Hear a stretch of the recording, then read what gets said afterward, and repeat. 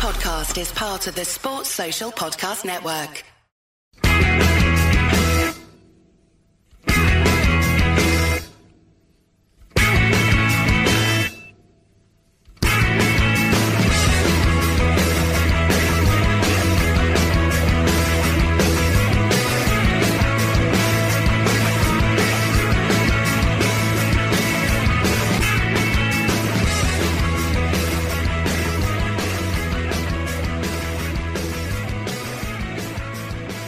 Hello and welcome to Thursday's edition of the Terrace Scottish Football Podcast, a Thursday Parapod edition which sees me, Graham Phillips, welcome two fine men to work our way through some sensational features of the Scottish game. With me tonight, once again, I am joined by SBL Stats King Craig Anderson. Hello Craig. What's that well? I like it there. And in an almost unprecedented move, like getting the same 10 bodies at 2 games of 5 2 weeks running, and once again joined by Stone Cold Andy Harrow. Hello. That was much better than Tuesday's effort. So at the risk of some kind of news happening today that we've missed, we're going to get stuck in a couple of features today. First off, we've been frantically scouring the back of our brains in Wikipedia to try and pick our managers 11. We're including all 42 SPFL member clubs in addition to the national team to give you a team capable of challenging Hearts for the title this season. So we'll go by position. We'll go position by position and bludgeon each other to death if there's any disagreement. So, first of all, what are we doing formations wise? I've got flexibility there. At the moment, I'm playing a 4-3-3 type setup. Okay, Andy? I'm going 4-4-2 because that's all I ever watch in League One and Championship. So that's what I'm doing. Right, I've also got 4-3-3. So we'll go as I say, we'll go position by position. We'll pick our goalkeepers, then our defence, and then Craig and I will do 3. You do 4, then we'll do 5. Right, grand. So, goalkeeper, who have we got, Andy? I've got Kevin Cuthbert. So, he was manager for Wraith Rovers for a couple of weeks there, not particularly impressively, but as a goalkeeper, he was a lot more impressive. A very solid goalkeeper. A pretty long and distinguished career in the kind of top-ish level of Scottish football. My memory of him is that Hamilton Hibs playoff. He was playing for Hamilton, and he was so delighted with the promotion and getting there, and then he got chucked immediately. Because did they not bring Shelley back at that point? With Cuthbert though, Rovers fans had kind of had so long with McGurn, had such a kind of loved McGurn so much, that bringing anyone in was always going to be difficult, and we had a couple of false starts. But I think once we brought in Cuthbert, he was the first goalkeeper after McGurn where the fans were kind of like, right, that's fine. After that, a few nervy first weeks where they weren't that convinced, he kind of settled down, and he was very impressive. So he would be my goalkeeper, and also one of the younger people in the team still. fresh in. Yes, so you still do a job for a couple of teams. Yeah, pretty much. I literally could, I think. I've got Tommy Wright because I'd forgotten about Kevin Cuthbert, to be quite honest. And Tommy Wright was the only one I could think of. I have to entirely pretend that I know something about Tommy Wright's goalkeeping career. I don't. He used to wear gloves. Excellent. Wore gloves as a goalkeeper, which really does. Where was he playing? Was that like that was a novel thing to do? Yeah, he had caps for Northern Ireland. He played for Newcastle and Hull and Nottingham Forest and various teams down south, and by all accounts was fine. Yeah, probably. He was a goalkeeper. He was a goalkeeper, which makes him the goalkeeper for this team because he's the only one. If you don't count. Right. So who have we got for right backs? Craig? There has to be only one right back. European trophy winning Kilmarnock manager Steve Clarke. Indeed, was selected in Chelsea's team of the centenary. The centenary team. There was something along those lines. The centenary year team, alongside a whole collection of.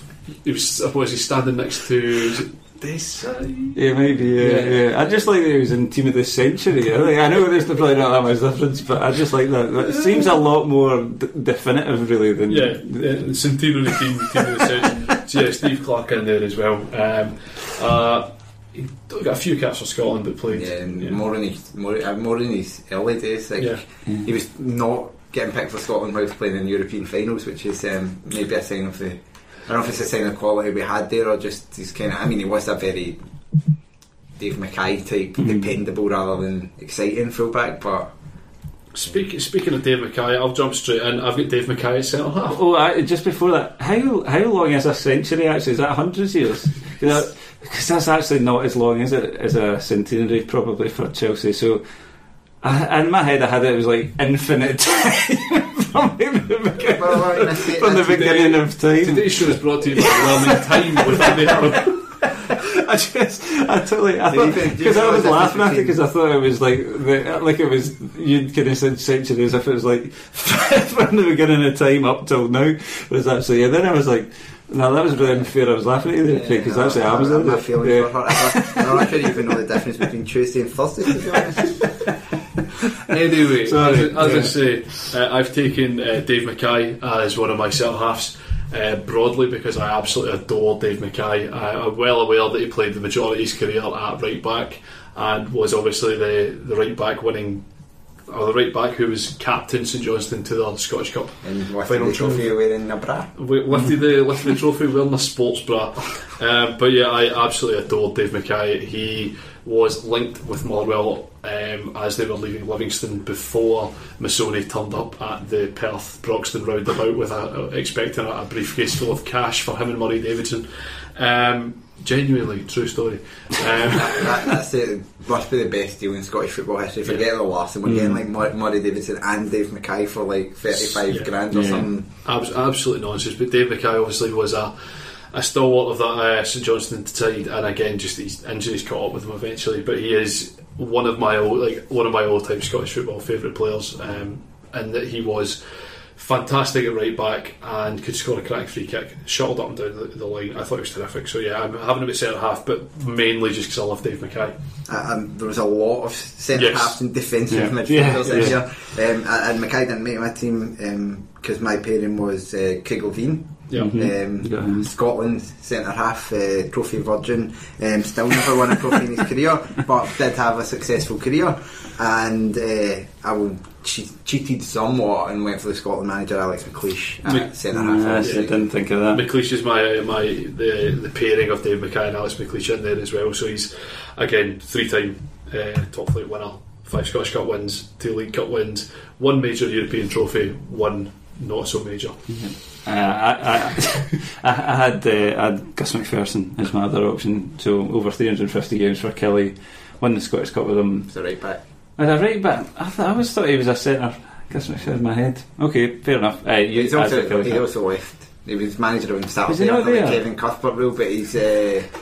He's gone, sorry, hasn't he? He's got to sit into that account. Is that still alright? I did see that. I did see that 2 days ago, and I noticed that was possibly going to happen. I covered myself, that was fine. But I just got his position. Who's your other centre half, Andy? Craig Levine. I feel bad that I didn't include Craig Levine, and I'm fairly sure Rob's going to shout at me. But broadly, just because I love Dave Mackay. I feel sorry for the likes of Darren Dodds and Martin Cannon, who might have had a decent shout in these sort of teams, had it not for the plethora of centre half. I considered picking Darren Dodds just because I enjoy his face, because it looks like it's chiseled. It looks like an Easter Island statue. So yeah, I was certainly considered that, but decided against it. Andy, left back Gary Naismith. Very good career for Hearts. Everton did, pretty comfortable. He had quite a lot of injury problems, Naismith. But he did have a very good career down south. He was kind of well respected in sort of all the clubs that he went to. Pretty dependable for Scotland when he played as well, generally. Also won the Kirin Cup. Oh yeah, of course. The big one. Scotland's last ever national trophy. So looking at my back four, I've got European trophy winner Steve Clarke, European trophy winner Alex McLeish, major international trophy winner Gary Naismith, and no trophy winner Craig Levine. I also have Gary Naismith. My only problem with Gary Naismith is that my abiding memory of him as Scotland top is that it was Gary Naismith who put in the cross for Iwolimo, who appeared in that game, put in a beautiful cross, which was pretty much the end of Naismith's Scotland career, and for that to be the end of Naismith's Scotland career seems terribly unfair, given that, as you say, he fought through numerous injury problems. And was still playing until pretty recently for his Fife as well, wasn't he? Gary Naismith takes the left back spot there as well. Right, so move on to midfield. And you got 4, so do you want us to start with a right wing? Well, that was a problem. I'm not sure I've actually got a right winger, but I've just shoehorned Alan Johnson in it, right wing.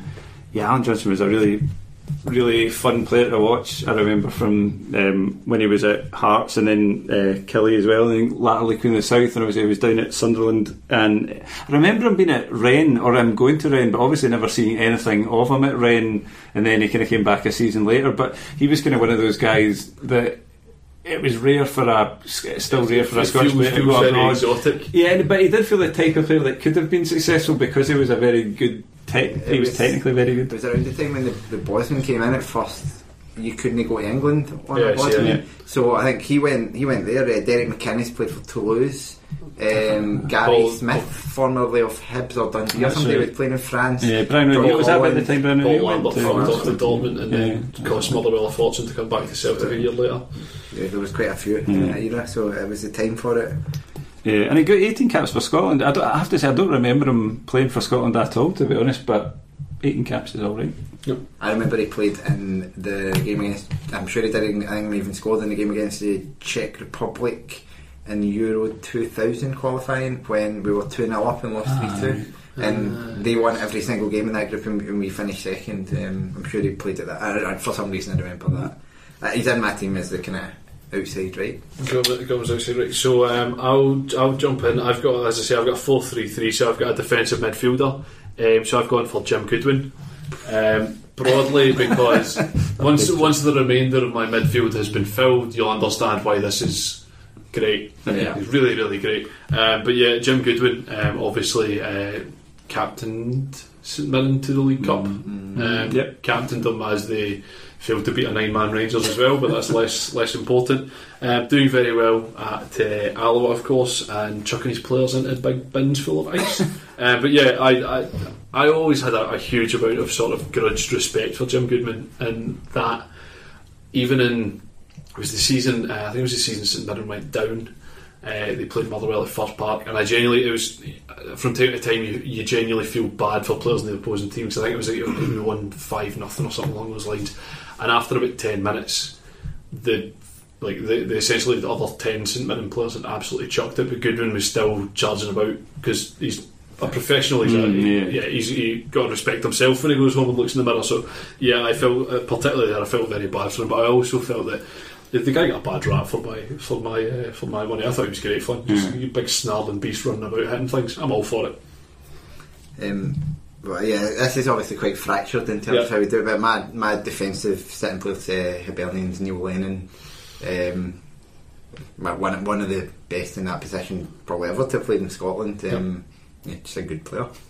Yeah, you had between him. I was kind of swirling between him and the Jim McInally that played defensive mid for Dundee United, rather, because I think earlier in his career he was a full-back especially, and he kind of moved to defensive midfield, and I think he was there when Dundee United went on their European run and beat Barcelona and stuff. So he was still playing in the 94 Cup final when they won the Cup, right, I believe, as well. Yeah, and he had a wee spell with us as well at the very late stages of his career, but yeah, I kind of went with Lennon as well. I think just it was an excellent. I've got McInally in my 3 as well. Actually, I've got Lennon also in my central midfield as well, because again, it's a midfield with Jim Goodwin, Neil Lennon, and then of course my third central midfielder is Steven Gerrard, because I mean, who doesn't want to see a midfield three of Neil Lennon, Jim Goodwin and Steven Gerrard? I suspect Steven Gerrard could still play in several Premiership teams.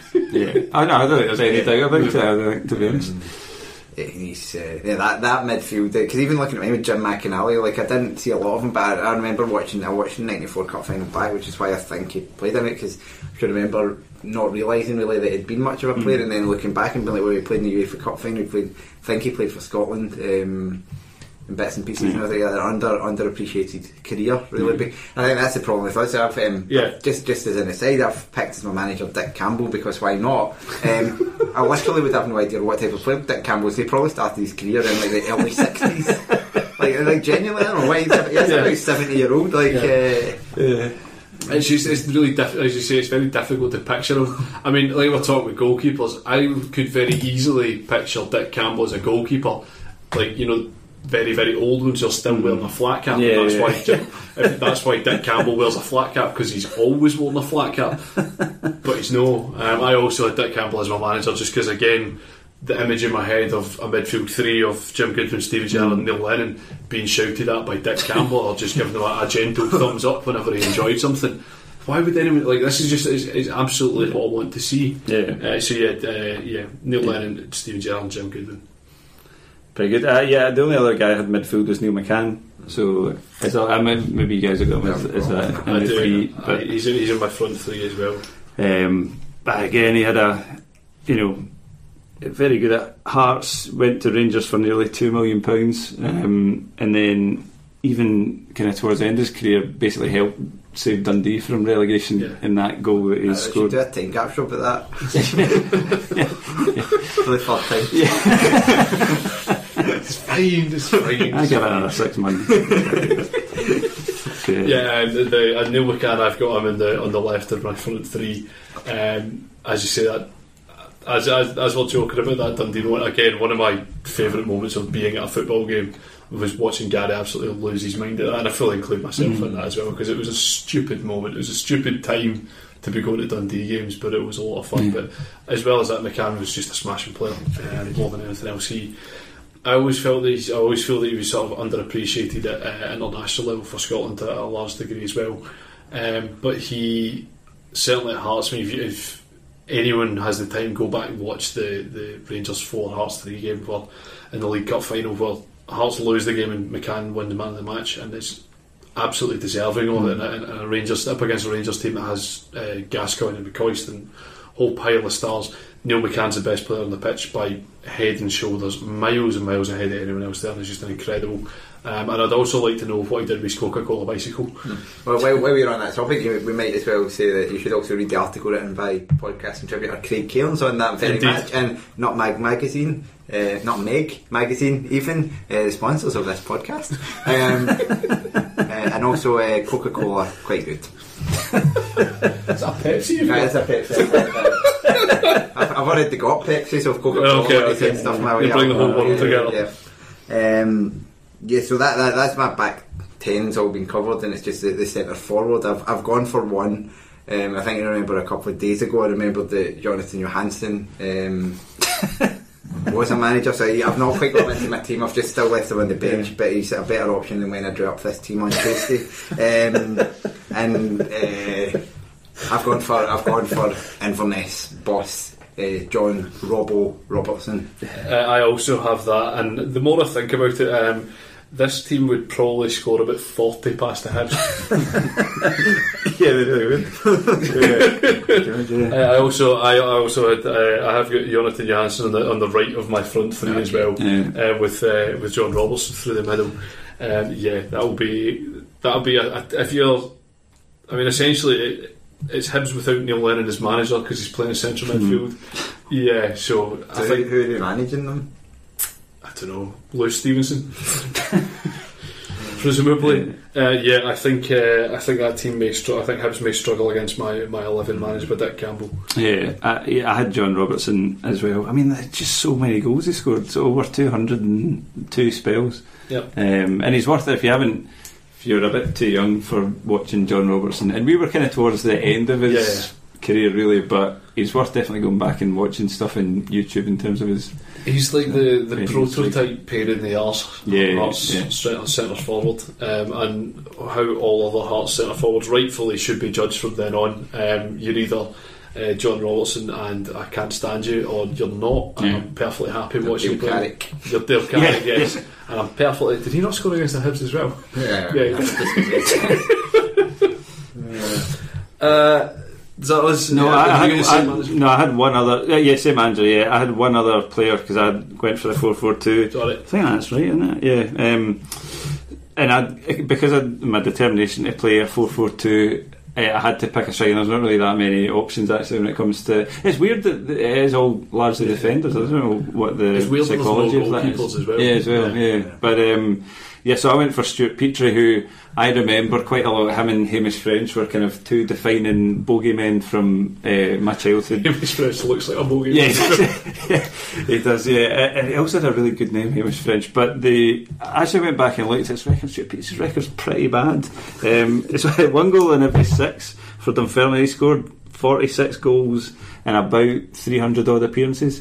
But he kind of didn't always play centre forward, sometimes on the left hand side as well. But yeah, he was the other striker to shoehorn in from very little competition. The other option I considered for a striker but didn't pick was John Brogan, Albion Rovers manager, who scored an astonishing amount of goals for St Johnstone in like the 70s, which shows how old he is. But the other advantage of that is he would not be managing the team. Yes, that's the real benefit for him as well.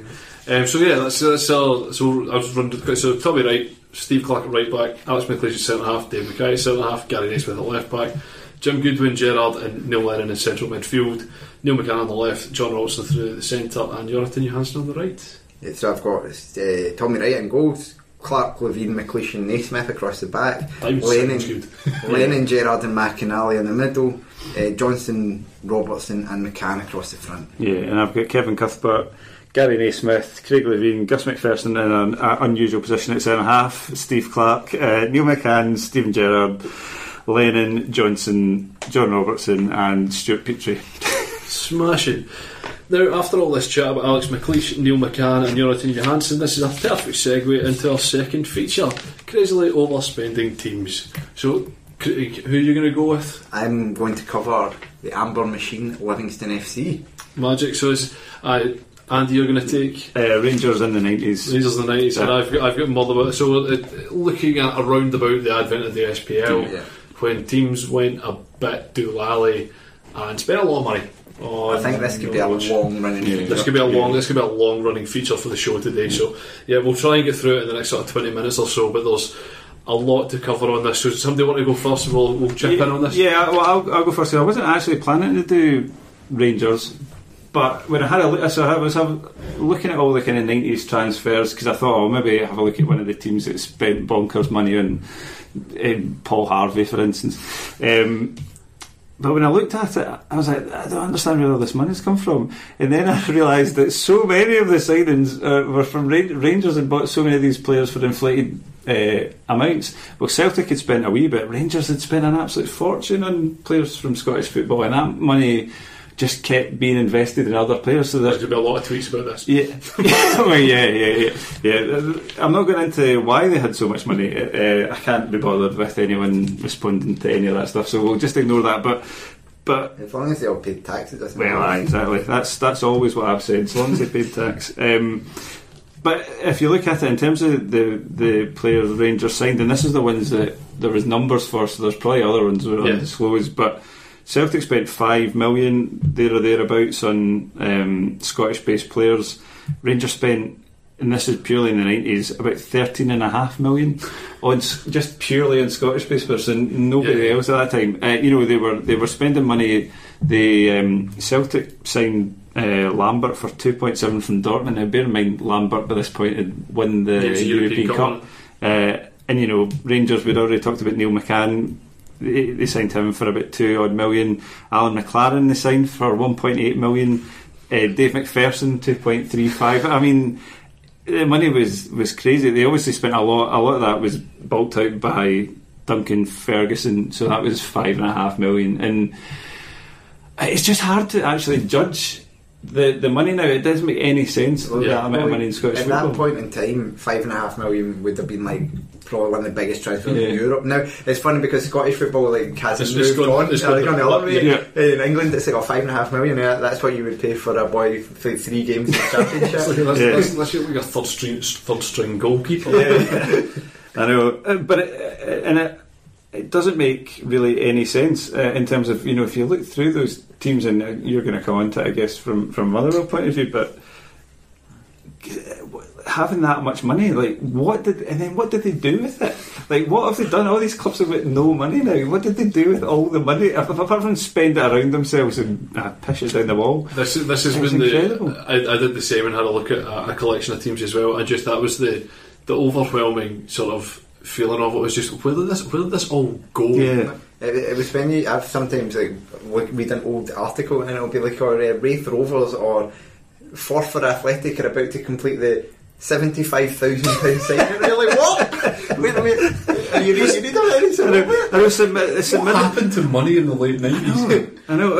St Mirren signed Ricky Gillis for over $500,000. I mean, what is going on? And Rover and Paul Harvey was the one, the Rovers one. He went. It was about 400,000 we bought him for, and it's like, where the hell did we get that money? And again, the one which is always remembered is Aberdeen spending £1 million on Paul Bernard, who played about 20 minutes all in all, and again played in the cup winning team for Aberdeen as well, but.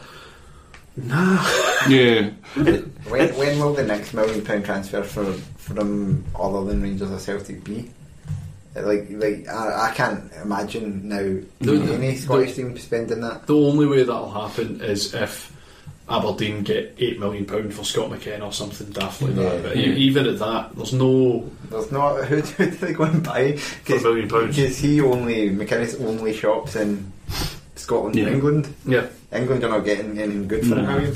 In Scotland, there's not much to sign. No, I think that's part of the thing about the signings at the time. Scottish football, I mean, there must have been an element of it being very well respected for people to be, because it wasn't just Rangers and Celtic, or it was largely Rangers buying these people from kind of mid-table Scottish teams. Like, you were getting signing English teams were signing players from Hearts and Motherwell, and you're not talking kind of League 2 English teams. You're talking sort of top 2 division signing players and taking a chance on them and spending a lot of money. So, and I wouldn't necessarily say the players were significantly better all at the time, but it's just the starting amount is so much more. It's like Motherwell getting roughly £750,000 for Lee McCulloch and Steve McMillan. And I know there's a collection of Motherwell fans that even today think that Motherwell got kind of done on that. Like, what? £750,000 for Lee McCulloch? Stevie McMillan, who barely played another game afterwards. But the view, and again, I'll come on to this a bit as well, is that at the time Motherwell were losing just such a colossal amount of money on an annual basis that while Wigan paid what they thought they were worth, Motherwell were kind of over a barrel with it, and that they had to kind of start accepting offers because they were losing so much money on an annual basis. Yeah, I mean, I said I would talk about Rangers, but to be honest, their signings aren't that bad. The Scottish base ones that they signed around that period were all right. You know, Dave McPherson, fine. Duncan Ferguson, I mean, he's a good signing, and he definitely went awry. Yeah, it didn't end that well. But Alan McCallan's not a bad signing. Derek McInnes was 400,000 apparently from Morton. Neil McCann, Anthony Niemi from Hearts, and Billy Dodds for about 200,000. I mean, the money is mental, but the signings they actually made, and again, that's too bad. That's not. Speaking of sort of early 2000s signings, that's not even the most mental signing in Scotland that Billy Dodds was a part of. No. And Dundee United got make sure I get this right, that Aberdeen gave Robbie Winters and money for Billy Dodds. Is that right? Yeah, I think that might be right. One way or another. Yeah. Again, just absolutely doolally. Which is one of those deals that let me bite your hand off for that. That's absolutely fine. Yeah, absolutely mad. But I mean, part of it in the early 90s was the 3-4 in a row in the Champions League, which didn't apply domestically, but they kind of were, because there's always that famous story of all the Rangers fans saying, "Oh, now we're going to do it." In '95 was it when that came away, and then you still had Alec Cleland getting absolutely bodied by Del Piero in that famous moment. And yeah, they're just. You talk about the money Rangers spent, it isn't on the domestic players that it was all went wrong. It was however much on Marcus Gale and Daniel Prodan and the non-Scottish players that was really the big waste of money. Yeah, I mean they really started throwing money around in the sort of 2000s. That's where, as you say, they did sign a number of good players sort of in the latter part of the 90s for a bit of money, like Laudrup. And then going into the 2000s, and then it just kind of went completely out of hand in terms of the amount that they were spending, and obviously they weren't really making anything back, or not very much back. Yeah. Craig. Okay, so I've got Livingston FC. So I'm going to start here. 1999-2000, which was the season which Livingston won the First Division, and this was the point where Dominic Keane came in. Now, Dominic Keane is certainly a shady character, I think it's probably reasonable to say. I think in some sense he's might have been, but So this is at the point where the Inverness were one of the big rivals. Inverness and Livingston have like a very odd rivalry, which stems from them both kind of coming up through the leagues at roughly the same time. And they were able to go out and spend an estimate of 135 grand on Barry Wilson from Inverness. Now, Barry Wilson's a very good player. This is a second tier club in 1999 spending that money on a guy from another second tier club. And Barry Wilson obviously probably been more remembered actually for playing for Inverness again once it all went wrong at Livy. But then they somehow in Wraith were going through absolute turmoil at the time financially off the park. They managed to sign Marvin Andrews, Alex Burns and Stevie Tosh for a combined fee in the region of something like 50 grand. Yeah, I remember Rovers fans were always raging about that, about the fact that they, Wraith have got a history of very bad deals, and but that was a particularly that was a particularly bad one that we lost all those three to them. And then so in terms of money they're spending, that's like equivalent of it's nearly 200 grand on players in the Championship.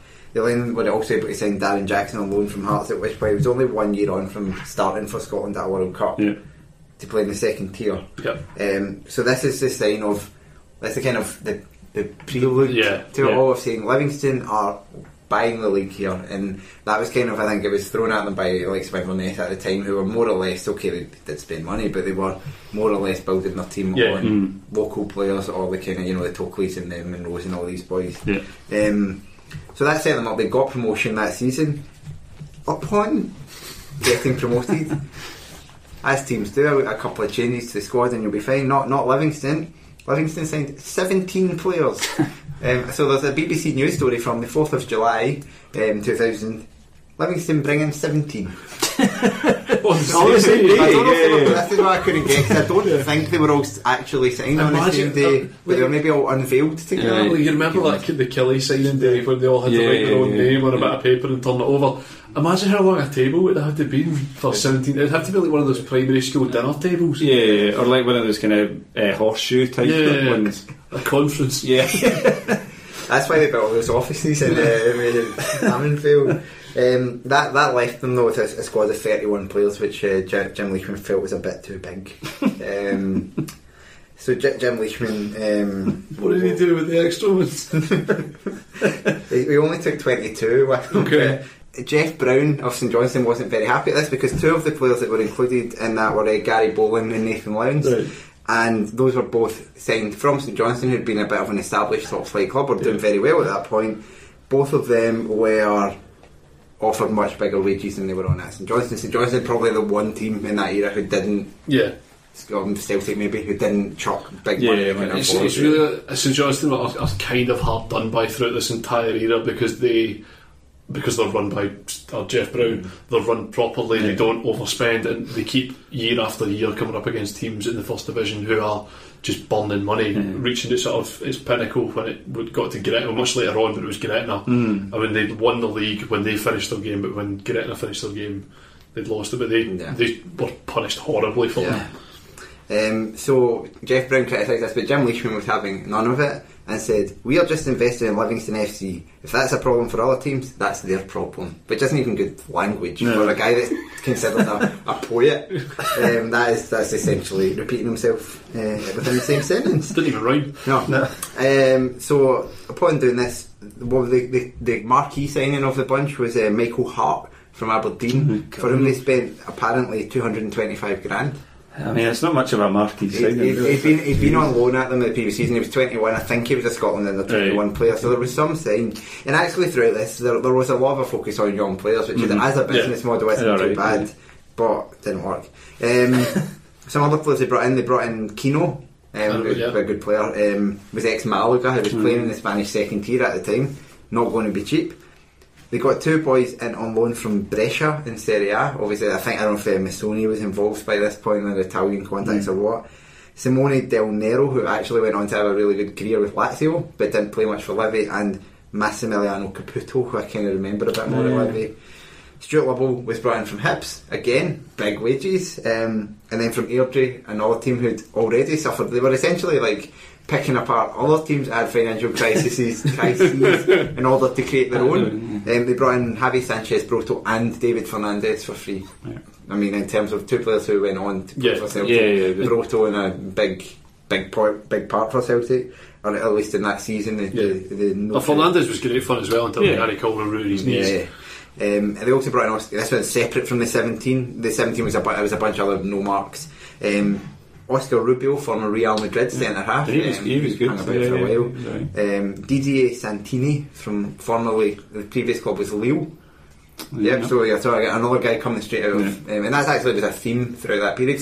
Scottish team just bringing in Bosmans from French, top big French. We can bring in Bosmans too. Freddie Dindler came in from Lille for Killie at the same time, and it's like he was playing for French top flight. Then they also spent money on Lee Mako. And then they also brought in two guys I just said 'cause I've never heard either of them, Morten Pettersson and Noko Djokovic.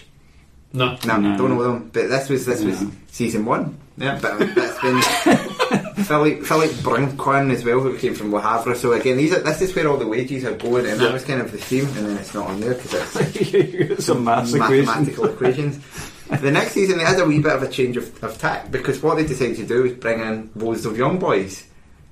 So we've got Tom English, not the journalist, he was a 19-year-old, I think, from Man United. Never heard of him. No.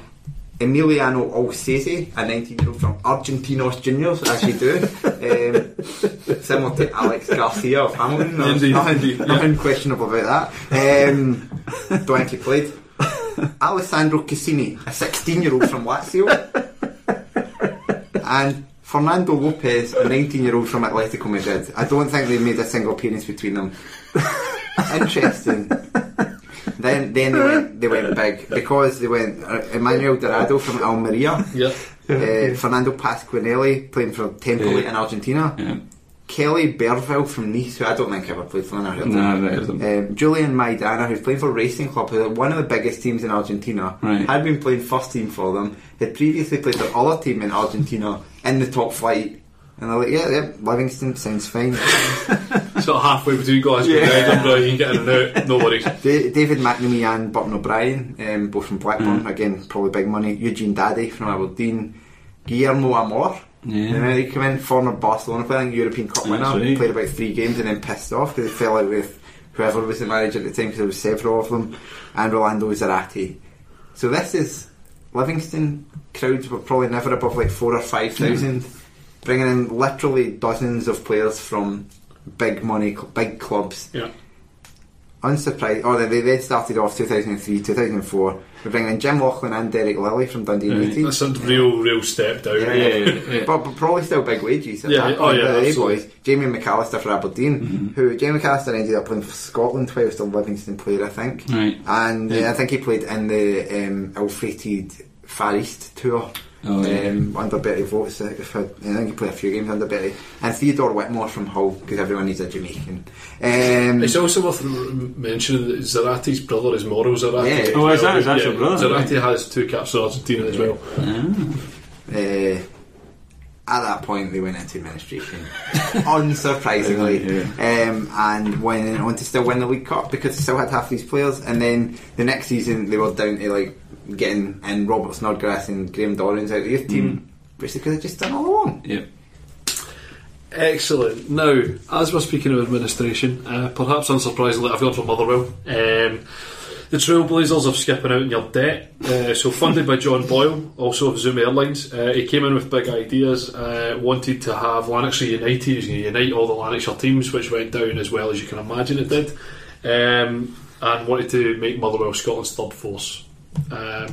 That's a real lack of ambition. If you're going to do all that, so we want to win the league, not or we want to finish third and get through the Europa League. He made a big thing about how he wanted to stop, or how he wanted to bring Old Firm fans from Motherwell to Fir Park instead of going to Highcross Park. A lot of the things that he did were very positive. He did a whole lot of. He basically tried everything possible to get people through the gates. Did a bunch of reduced things, bring a pal along for free. All of this things. Boxed Craig Brown. Latterly boxed Craig Brown. I mean, to what extent you want to get people through the door? Put that on at half time. Craig Brown versus John Boyle's a boxing match, just do it every Saturday and the crowds will queue at the door, no worries. They brought, like, and again, a lot of these things were good ideas, but he seemed to want it to happen overnight. And again, as we all know, and as we all recognise with sort of fan engagement stuff now as well, it's not something that happens overnight. You need to spend the time, the money. If he spent the money that he did on that over the period of 2 or 3 years, then you would have progressively potentially have brought in more people. He did not. And yeah, things broadly, I mean, we finished 7th and 4th, so becoming the 3rd, 4th didn't really work. But broadly, he took a club that owned its own stadium, had new stands throughout, well, sort of east and main stand were fine, but the south and the Cooper were sort of reasonably new at the time. A club that was run in the black by John Chapman, and yeah, kind of got us in a bit of bother. So the money that we spent on this, so there was the number of bodies that were brought in was absolutely astonishing, but better than that in terms of sort of judging it is the money that we spent, as you're saying, with the fees that Rangers were paying. Motherwell were spending just daft money, so weirdly the one that we made money on was Andy Gorham, because we sold him in Manchester United for 100 grand, which remains one of the strangest. That does just seem to me like Ferguson just wanted to take the piss out of English football. Like, I can bring out a 38-year-old fat goalkeeper from Motherwell and we'll still win the league. Yeah, but so in amongst this, while the fees are pretty big, the wages were eye-watering. At one point during this time, Motherwell's wage bill was accounting for 97% of the club's turnover, which sounds like a recipe for success. I like it. I like your logic on this. It's not 100%, it's 3%. So Don Goodman was brought in from San Frecce Hiroshima on loan, and then latterly for free. But again, that's my favourite type of transfer. I have to say, when you bring in like an English guy or like someone very normal from like on loan from like the Far East, or how on earth that happened? 150 grand on Kevin Twaddle, 375 grand on Jed Brannan. 200 grand on Derek Adams, 150 grand on Tony Thomas, who is or was utterly terrible. I don't even know him, to be honest. He was, I think it was a connect. So obviously Pat Nevin was director of football, and up until like last year, and presumably still is claiming, but Pat Nevin was very much claiming that Motherwell should not have gone into administration. The fact that they were losing £2 million a year. Don't go to administration. He reckoned he could get them out of that, and as the business director, whatever it was, he brought in guys like Tony Thomas who was left from Everton one way along the line, but just astonishing amounts of money. But the one weirdly, which we know all the details of as well because it ended up going to court, was that Motherwell spent £500,000 on John Spencer. So £500,000 on John Spencer is, again, by today's standards, like Motherwell spent £500,000 on a player. He was in his 30s by that point, right? No selling, no value. He played on for a good while beyond that, but it was all sort of dropping. But spending £500,000 on John Spencer. Now the reason why we know all the details of this is because the club loaned John Spencer upon his arrival £100,000, because obviously I don't know why. So the club loaned him £100,000 on his arrival, and in the aftermath of his departure, it was difficult to tell whether it was John Boyle or whether it was the club, but they were pursuing him for this money because he never paid it back. This went on until 2009. This is still relatively recently, but because it went through the court, all of the details of his contract and everything were made public through that. So John Spencer was £500,000 fee for him, obviously £100,000 loan, £175,000 signing on fee, and £5,500 a week on wages, plus a house, plus a Jaguar. Magic. He scored 7 goals in 21 games in his loan spell, 11 goals in 33 games once he'd actually signed as well. So he's got a 1 in 3 strike rate for Motherwell. It was just in Gary Wills. It's the Spencer one is the one that always gets to me, and as I say, Motherwell, a club that was run in the black, owned the whole stadium, and on the 24th of April, Motherwell fans woke up to, I think it was The Record had "Well Bust" as a headline, and Motherwell, the story in the morning was that Motherwell were going into liquidation that afternoon, As it turned out, they did not go into liquidation, they went into administration instead, which, as we know, is different. has been debated at length. Is different. John Boyle claimed that the reason that everything fell down was the failing of the TV deal, which is partly true. Partly true. Motorola going bust, which meant that they lost sponsorship money. The old firm's decision to block his SPL TV plan, which, alright. The dwindling gates because of the uncompetitive nature of the SPL, now dominated completely by Celtic and Rangers. I see. And the general economic downturn, which has harmed the people using hospitality. Yeah, some of them are a bit sus. Yeah, but, and spending £500,000. Yeah, and spending £500,000 on John Spence. On the 24th of April, 17 players were given their march orders. 17 players were loaded into a minibus into Livingston Football Club. Carol Reddy had my favourite quote of it was that Boyle's allowed the club to go into administration. If I met him in the street, I would kick his arse, which is again probably fair, given that you've been there, you've signed your contract, and then you've been chucked out the door because somebody else can't run it properly. The worst thing for me out of that is that John Boyle was then allowed to kind of basically continue to operate as the owner of. Yeah. Or once you've fucked a club like that, you should be basically hunted forever. Kind of ironically, where Motherwell are now is almost entirely not so much down to him, but almost entirely down to what happened next, which was the well worth saving campaign, which current Motherwell chief executive Alan Burrows was a big part of. And again, for Alan Burrows does a huge amount for future UEFA director. The stratospheric rise will continue. But he was a huge part of the well worth saving campaign as well, and obviously is now at the club, and it's something which is now presumably drummed well into the club, is that this can't happen again. So, and I imagine that's similar to a lot of clubs. And again, Motherwell, as I say, as facetious as to say that they're trailblazers and dropping your debt, there's clubs that are still paying that off in a way which we paid back £3, however much it was in the pound. We benefited from that because we went first, but again, somebody was going the rules weren't rules at the time, so they kind of and then Motherwell survived because Falkirk spent all their money on players instead of a stadium.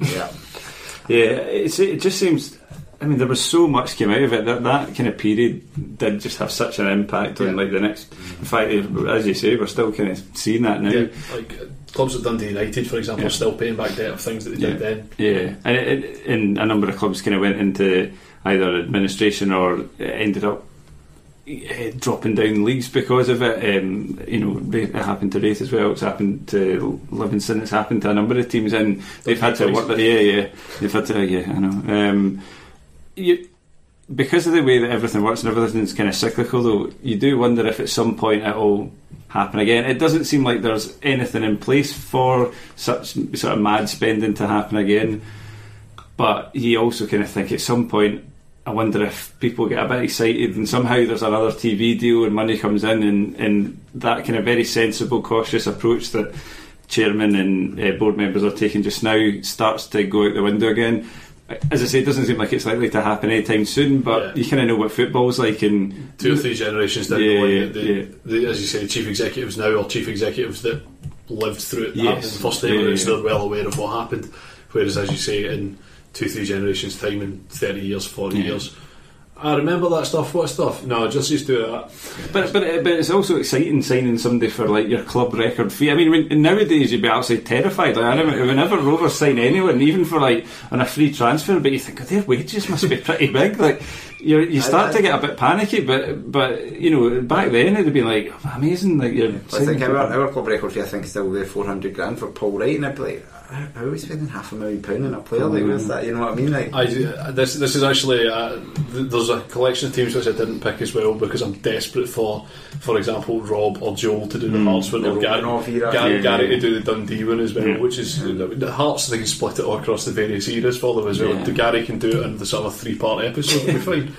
But, the funny thing we've had to finish off on that was when you're talking about the Motherwell thing and the Motherwell fans waking up with that, it's quite possible, you know the situation better than me, that basically no one would have known very much about it. Nowadays that couldn't happen because somebody would have tweet out a rumour and it would all be in forums and stuff. That wasn't really there at the time, and so you could just have gone, you know, you could go to bed and tomorrow go to the game on Saturday, and you wake up and your club's basically dead. It was listening to the radio all day, because again, that's it was updates throughout the day of what was happening to Motherwell, and again, as I say, you woke up in the morning, it was a case of Motherwell are going into liquidation, and that's that. Didn't I though? So good laugh. Regrets. Anyway, somehow we've managed to absolutely tear through that. That's so good, thanks very much, guys. So as always, we're available on Twitter, we're available on Facebook, we're available on Instagram. It's terracepodcast@gmail.com. There will not be a Patreon after this episode. There will be one, however, tomorrow afternoon. Myself and Craig Cairns will be having a look at the European games from tonight, yeah, and we will be doing a quick preview of the weekend's action as well, and try and pick up some not be goodness. tonight by the time you listen to this, because it'll probably be out on sort of Thursday late night rather than that would be right. Friday morning type. You'll probably be listening to it, so it'll be yesterday, but today, Thursday, it's tonight. It's tonight's games, yes, indeed. Thanks very much for your time again tonight, Craig. You're very welcome, Graham. It's been a lovely Thursday day. It's a shame about that weather. Thank you, Andy. Thank you. Thank you, Graham.